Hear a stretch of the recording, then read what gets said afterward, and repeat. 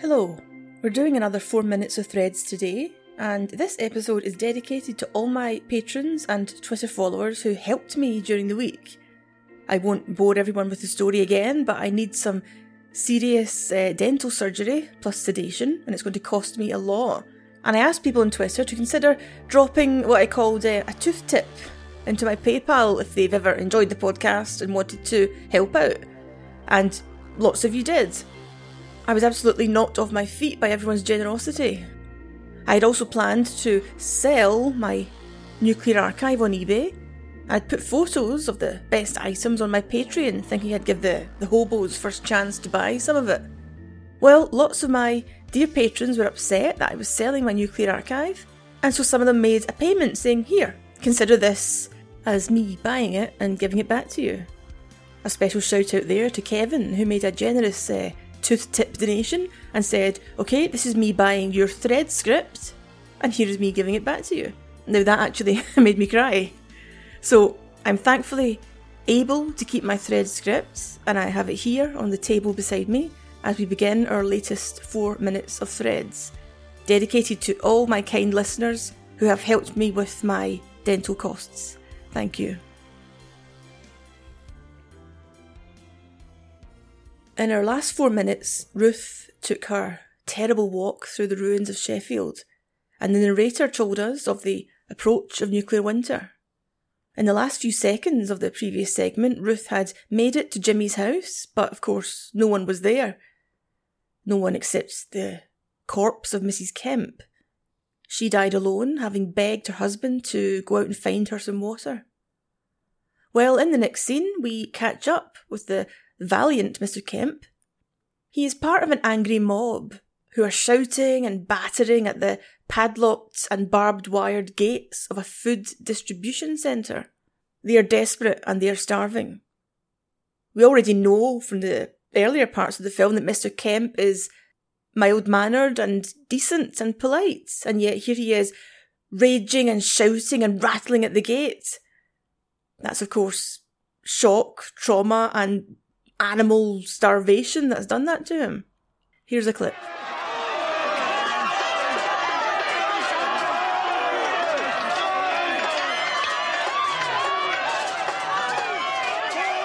Go back to your homes. The allocation of foodstuffs will begin shortly. The distribution points will be announced. I repeat, go home. There is nothing we can do. We have no authority to distribute food. Who are you saving me for? This is a warning. God, I son him. Any attempt to appropriate provisions from these premises will be met by force. These are ordinary citizens, of course, who are shouting and battering the gate. They're not criminals, they're not thugs, but they've been driven to arm themselves with metal poles and sticks and to pound and roar and batter at the gates, demanding food. The centre is being guarded by some very nervous-looking soldiers who try to warn the crowd via loudspeaker to disperse, but their petty little orders can't compete with the roar of starvation and the fact that there are kids and wives and mums and dads at home starving, dying. They need food, anything, bread, soup, anything, biscuits, anything. Just open the doors, they scream, open the door, give out the food. As Mr. Kemp shouts through the bars of the gate, "Who are you saving it for?" Well, exactly, Mr. Kemp. Who are they saving it for? The authorities have stockpiled food to be used in the aftermath of war or some other national catastrophe. Well, here we are. So make with the food. Who are you saving it for?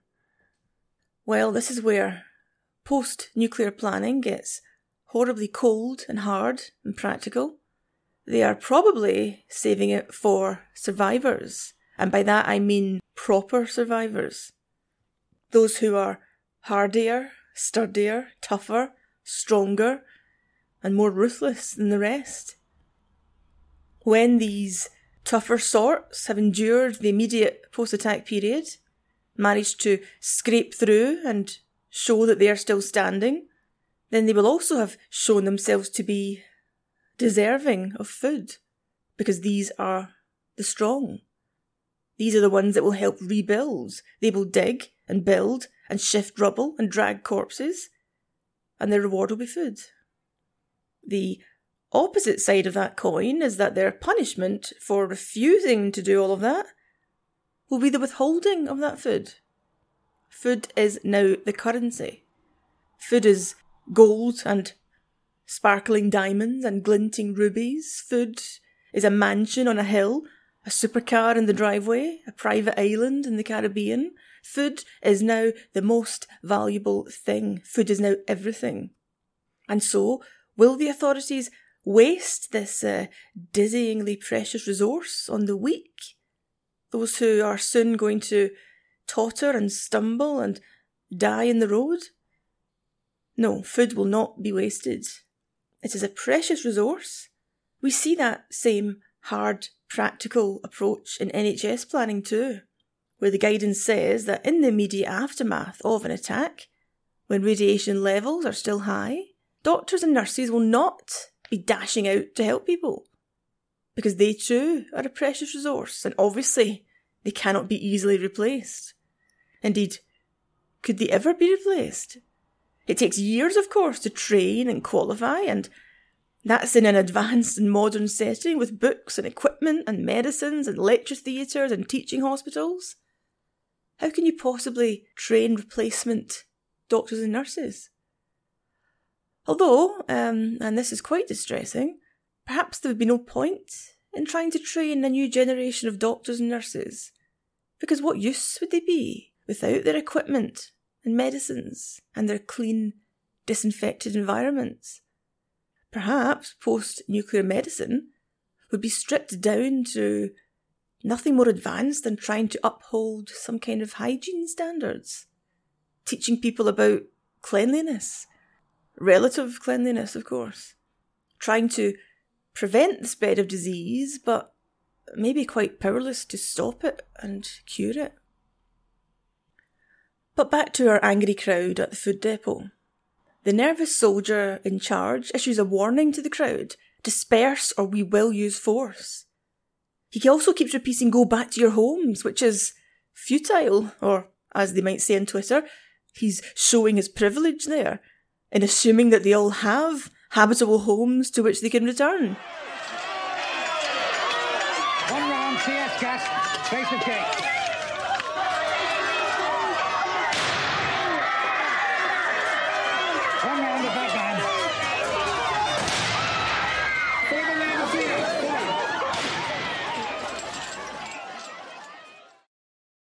The crowd can't be pacified, so the soldiers don their gas masks and, on the order of their leader, fire CS gas canisters at the base of the gate, engulfing everyone in white smoke. But one rioter makes it over the barbed wire and he dashes towards the food depot. Again, an order is issued: 1 round at that man. And he's shot and he's killed. If we're looking for any signs of hope here, it's worth noting that the soldiers only respond, they only fire gas and they only fire rounds when they are told to. And at that point they fire the correct amount of rounds at the correct places or persons. They're not panicking and going rogue and firing here, there and everywhere. So does this mean that the threads of civilization have not yet completely snapped? Well, no. Watching the scene again, we might say that those who are behaving with relative calm and those who are able to follow orders and not scream and cry are those who are, yes, part of authority. They are the ones securely inside the gate. They, the soldiers, will have a bed and a roof and a meal. So perhaps it's easier to stay in your role and do what's required of you if you're part of the club and know that you'll be looked after as long as you abide by that club's rules. Those outside the gates, well, they have nothing. And that means they have nothing to lose. So as long as the soldiers are kitted out with protective gear and are safe behind barbed wire and are going to be fed and watered, they can maintain discipline. That reminds me of something I saw on Twitter a few days ago, posted by the defence editor of The Economist, Shashank Joshi. He had been rereading The Face of Battle by John Keegan, and he tweeted this extract about an army's discipline and how quickly it can be lost.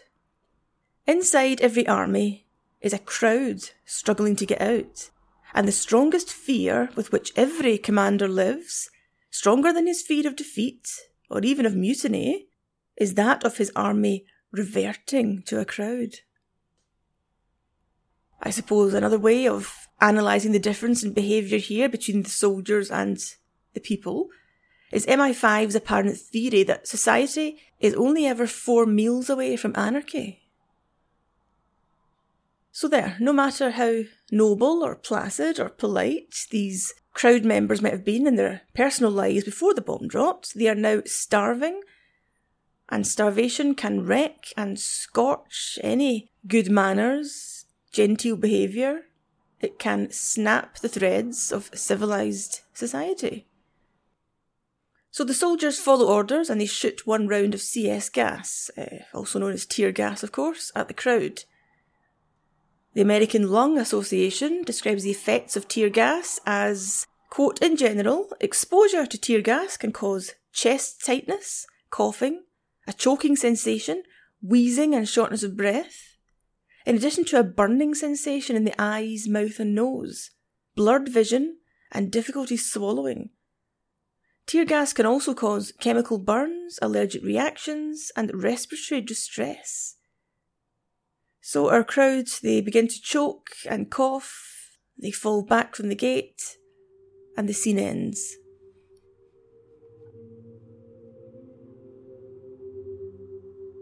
And then, oh dear, in the next scene, it's one of the bad ones, one of the particularly notorious ones. It's the hospital scene. And given that I have the first of many dental surgery appointments on Tuesday, and I'm very nervous, I could gladly have skipped this part. Firstly, the location. We see Ruth as part of a slow-moving, shuffling crowd, trying to make their way up the hospital steps. The scene was filmed at Sheffield Royal Infirmary, which opened in 1797 and closed in 1980. And that is how it was able to be used as a filming location. Much of the old hospital was demolished, but the main building, and the part we see here as our injured crowd shuffles inwards, still exists as it's a listed building. So the building still looks the same, except like many buildings in what were previously big Victorian industrial cities, it has been sandblasted. So in the film, it looks black. In real life, as we see if you do a Google image search now, it is a soft, creamy colour. The same thing happened in my own city, Glasgow, in the late 80s and early 90s when Glasgow began to pull out of its decline and spruce itself up. In my childhood, every building in the city centre was black, but now, having been cleaned of all their soot, we see they were actually red and blonde sandstone. They were just hidden under layers and layers of soot. So Sheffield Royal Infirmary looks the same, except it is now back to its original soft creamy colour. The other big difference in how it looks now, it's now known as Heritage Park, if you want to do a Google image search. The other big difference in it now is obviously it's changed colour from sooty black to cream. But also there was originally an inscription in gilt lettering on the stonework over the lintel. It read, and we see it in the film, the camera actually lingers on it, "I was sick and you visited me, verily inasmuch as you have done it unto one of the least of these my brethren, you have done it unto me." As the crowd approach the front door of the infirmary, you can vaguely see some thin white bars or what looks like a caged area, one on each side of the door. They were there to protect 2 statues, one representing the figure of hope and the other of charity. Now there's no symbolism here, they are simply in place to protect the statues, but obviously if we wanted to dig for any symbolism, it is apt that in this scene, hope and charity are barred, removed, closed off from the population, inaccessible. So the crowd shuffle up the steps and into the hospital. No panic and shouting and rioting here, as we saw at the food depot in the previous scene. Instead, this crowd are slow. Obviously, they're slow because they're injured and sick. That's why they're there. They are slow, but they are determined. And we see two nurses in the doorway, one of them crying, and they seem to be trying to hold the crowd back. They're shaking their heads, they're holding up their hands, but there's no way to stop this crowd. And so that made me wonder.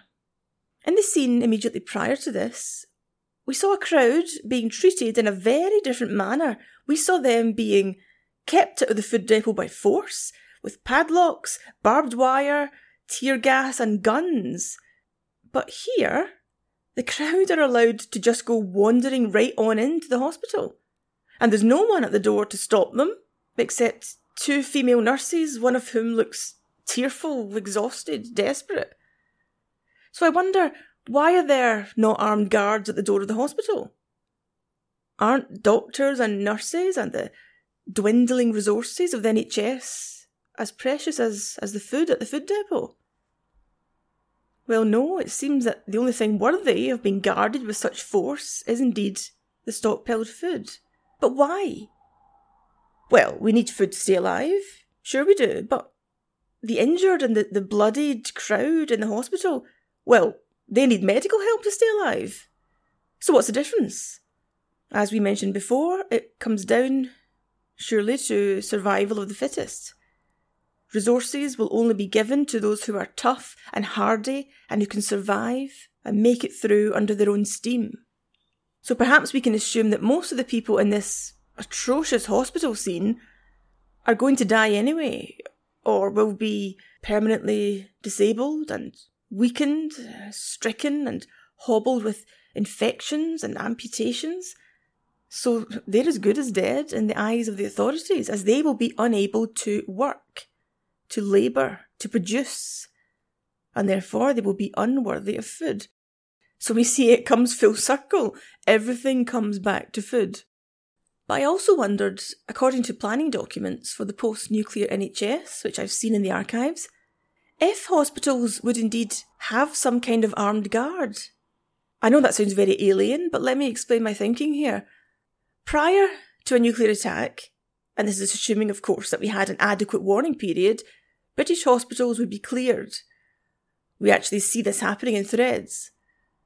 Most of the patients sent home, and most of the staff dispersed, as would be ambulances and equipment, leaving just a minority of patients in place who were too ill to be moved, and of course leaving a skeleton staff to treat them. After the attack, when radiation has dropped and movement is permitted, we can assume that survivors will emerge and will be in utterly desperate need of medical treatment. And of course, your instinct would be to go to the hospital. Everyone knows where the local hospital is. But the planning documents said, or they implied rather, that the authorities do not want this. Probably for the reason that we see in threads, because the place will be quickly besieged. So the plan was for a kind of chain to be set up, and you would be passed along this chain according to your medical need and your chances of survival. So the plan was that the injured would not turn up at the hospital. They would go first to their local first aid post, which would be manned by volunteers trained in first aid. They would do the basics and they would then send you away. But if you required deeper care and treatment than a first aid post could provide, they would pass you along the chain to the next stage, which was the casualty collecting centre. That would be staffed by nurses and doctors, and yes, dentists will be roped in there too. At this point, some heavy decisions would be made. Can they treat you there briskly and promptly? If so, good. Especially if you have relatives and friends who brought you in, who can tend to you and do some of the basic nursing. Are you beyond help? Or at least beyond the help that the casualty collecting centre can provide? Would it require a whole lot of resources and attention to pull you through? If so, You would probably be put to one side and, yes, left to die. And if you're in a third category, that is, you have a very good chance of survival, won't require a whole lot of effort and work, but do need to step up to the level of a hospital, then you would be collected and taken to that hospital. So that plan means that only a small proportion will be moved along the chain, actually making it to the hospital itself. So most people who turn up demanding treatment at the first aid post will never be anywhere near a hospital. But try telling that to the survivors who will be emerging from the shelters, desperate and terrified and in pain. Are we to believe that they will pay attention to a notice pinned to the wall, asking them to please not seek help at the hospital for their severed limbs and their burned skin and their broken back, but to please seek out their nearest first aid point? I assume people would descend en masse at the nearest hospital, regardless of what the bureaucracy might be saying. And so, to have any hope of this plan succeeding, it's probably not impossible to imagine that the hospitals after the bomb would have some kind of guard on the door.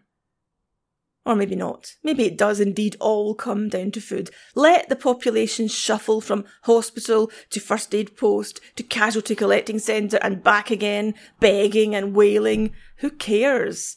Let those who will die, die, and let us be left with the true survivors. In the meantime, until all the crying dies down, guard the food. The entire peacetime resources of the British Health Service, even if they survived, would be unable to cope with the effects of even the single bomb that's hit Sheffield.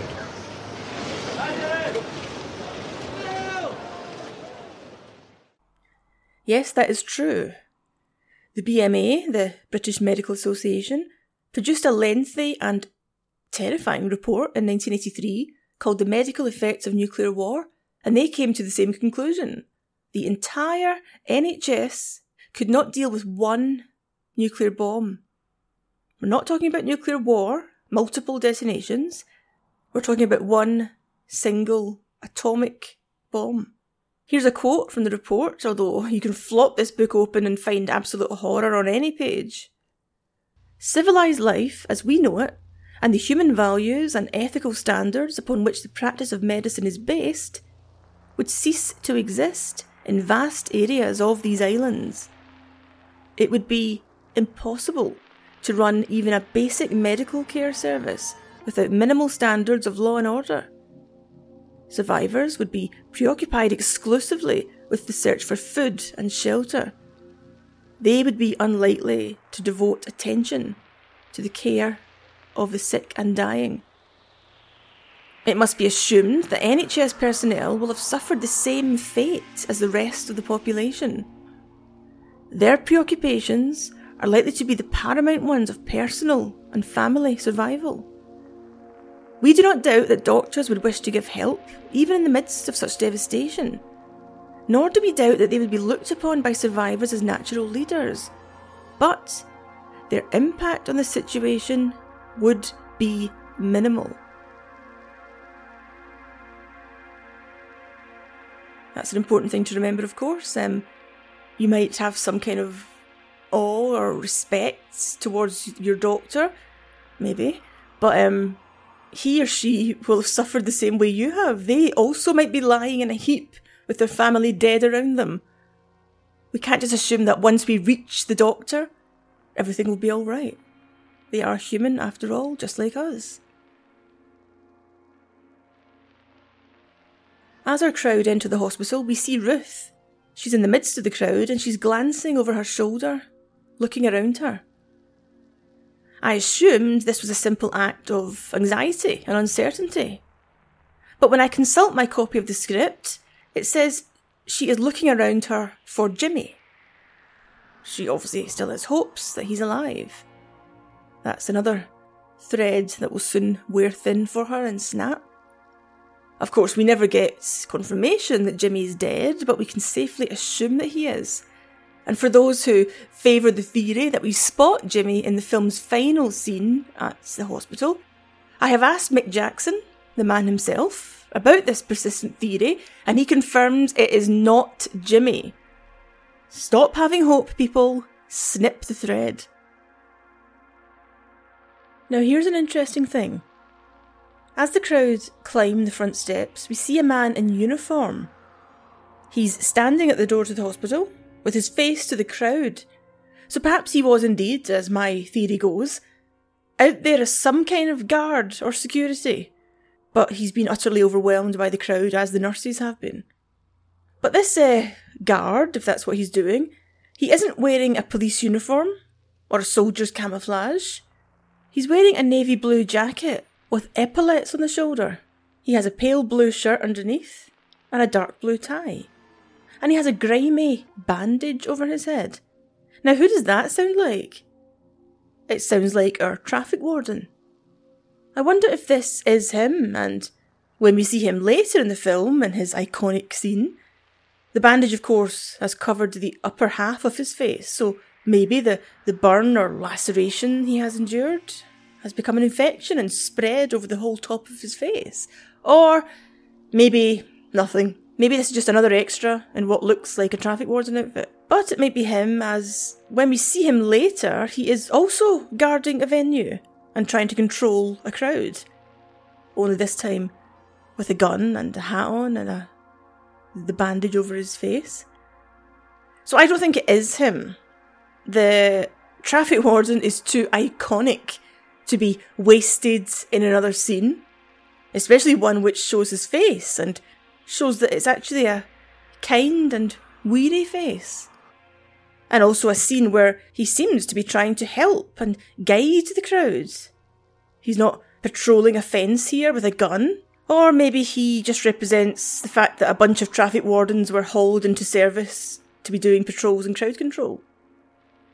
And this is just another one. Not our iconic, terrifying traffic warden. Also, just after we see this other traffic warden, we hear someone in the crowd outside the hospital calling a name. Someone is calling out Mandy. And you might remember when Ruth takes her terrible walk through Sheffield, a girl approaches her, obviously dazed and in shock, saying, "Have you seen our Mandy?" So it's a horrible thought that this girl might still be roaming the ruins, forever calling out for Mandy.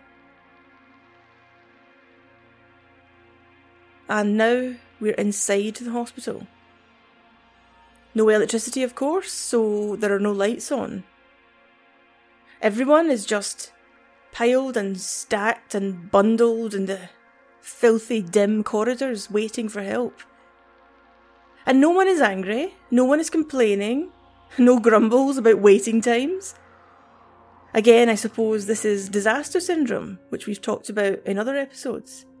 People are generally shocked and in a state of near total apathy.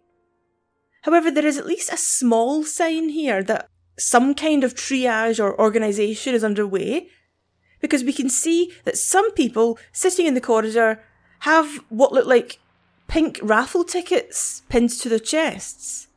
So that implies, like a New York daily, they've been given a ticket and told, this is the order in which you'll be seen. It's this same infamous and distressing hospital scene which helped Mick Jackson realise he indeed had to make threads. If you listen to my interview with him, he was in the early stages of putting the film together when he heard that ABC in America were planning their own nuclear war film. They would get there first, and they, of course, would have tons more money. So he thought, okay, I'll watch their version, and if they do it right, then there's no need for me to press ahead and make threads. He, of course, watched the day after, and thankfully realised, no, this story does need to be told. And he, in our interview, references the day after's hospital scenes as one of his main motivations for continuing with threads, because their hospital scenes are relatively clean and organised, and the hospital has power. Compare it with what Mick Jackson is showing us here. Blood trickling down the cold stone steps, screams bouncing down the dim corridors, people hunched on the floor with horrific burns.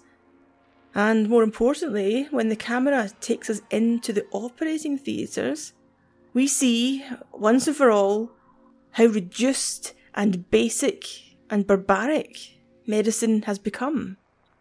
We hear howls, and we hear screams. Because of course, there's no anaesthetic, there's no pain relief. Everything will have run out. We see nurses tearing up bed sheets with their teeth to use as bandages. We see a box of table salt being tipped into a bucket of water. That's your infection control, salty water. We see lumps of glass being picked out of skin with tweezers. And worst of all, we see a man being held down on a hospital bed, and he has a piece of folded cloth clamped between his teeth. He is biting down hard on it. He is grimacing and whining with pain. What's happening to him? The camera shows us, very briefly, a surgeon bent over the table, diligently sawing. And that for me is the worst part of the hospital scene. Having a limb sawn off without anaesthetic. I can hardly think about it. It is horrific. I've read about such operations in a book published a few years ago now, which I recommend to you. It's called The Butchering Art by Lindsay Fitzharris. And it's about Joseph Lister and the dreadful world of Victorian surgery. And of course how Joseph Lister changed it. Good book, very colourful, very vivid, but you do need a strong stomach to read parts of it. If there was apathy and resignation out in the hospital corridors, in the operating theatre and treatment areas, this all falls apart. This is where the wild screams are. And also, there are people crowding in. And as with the nurses at the front door, we see what I assume is a surgeon trying to hold people back. I assume these people are the friends and relatives of those who are howling, those who are screaming. Perhaps they're trying to rush in to comfort them or to help or demand pain relief, and of course there is none. We thankfully leave the hell of the operating theatre and are back out in the quiet, dim, packed corridor. Here's the narrator who tells us all how futile it is. By this time, without drugs, water or bandages, without electricity or medical support facilities, there is virtually no way a doctor can exercise his skill. As a source of help or comfort, he's little better equipped than the nearest survivor.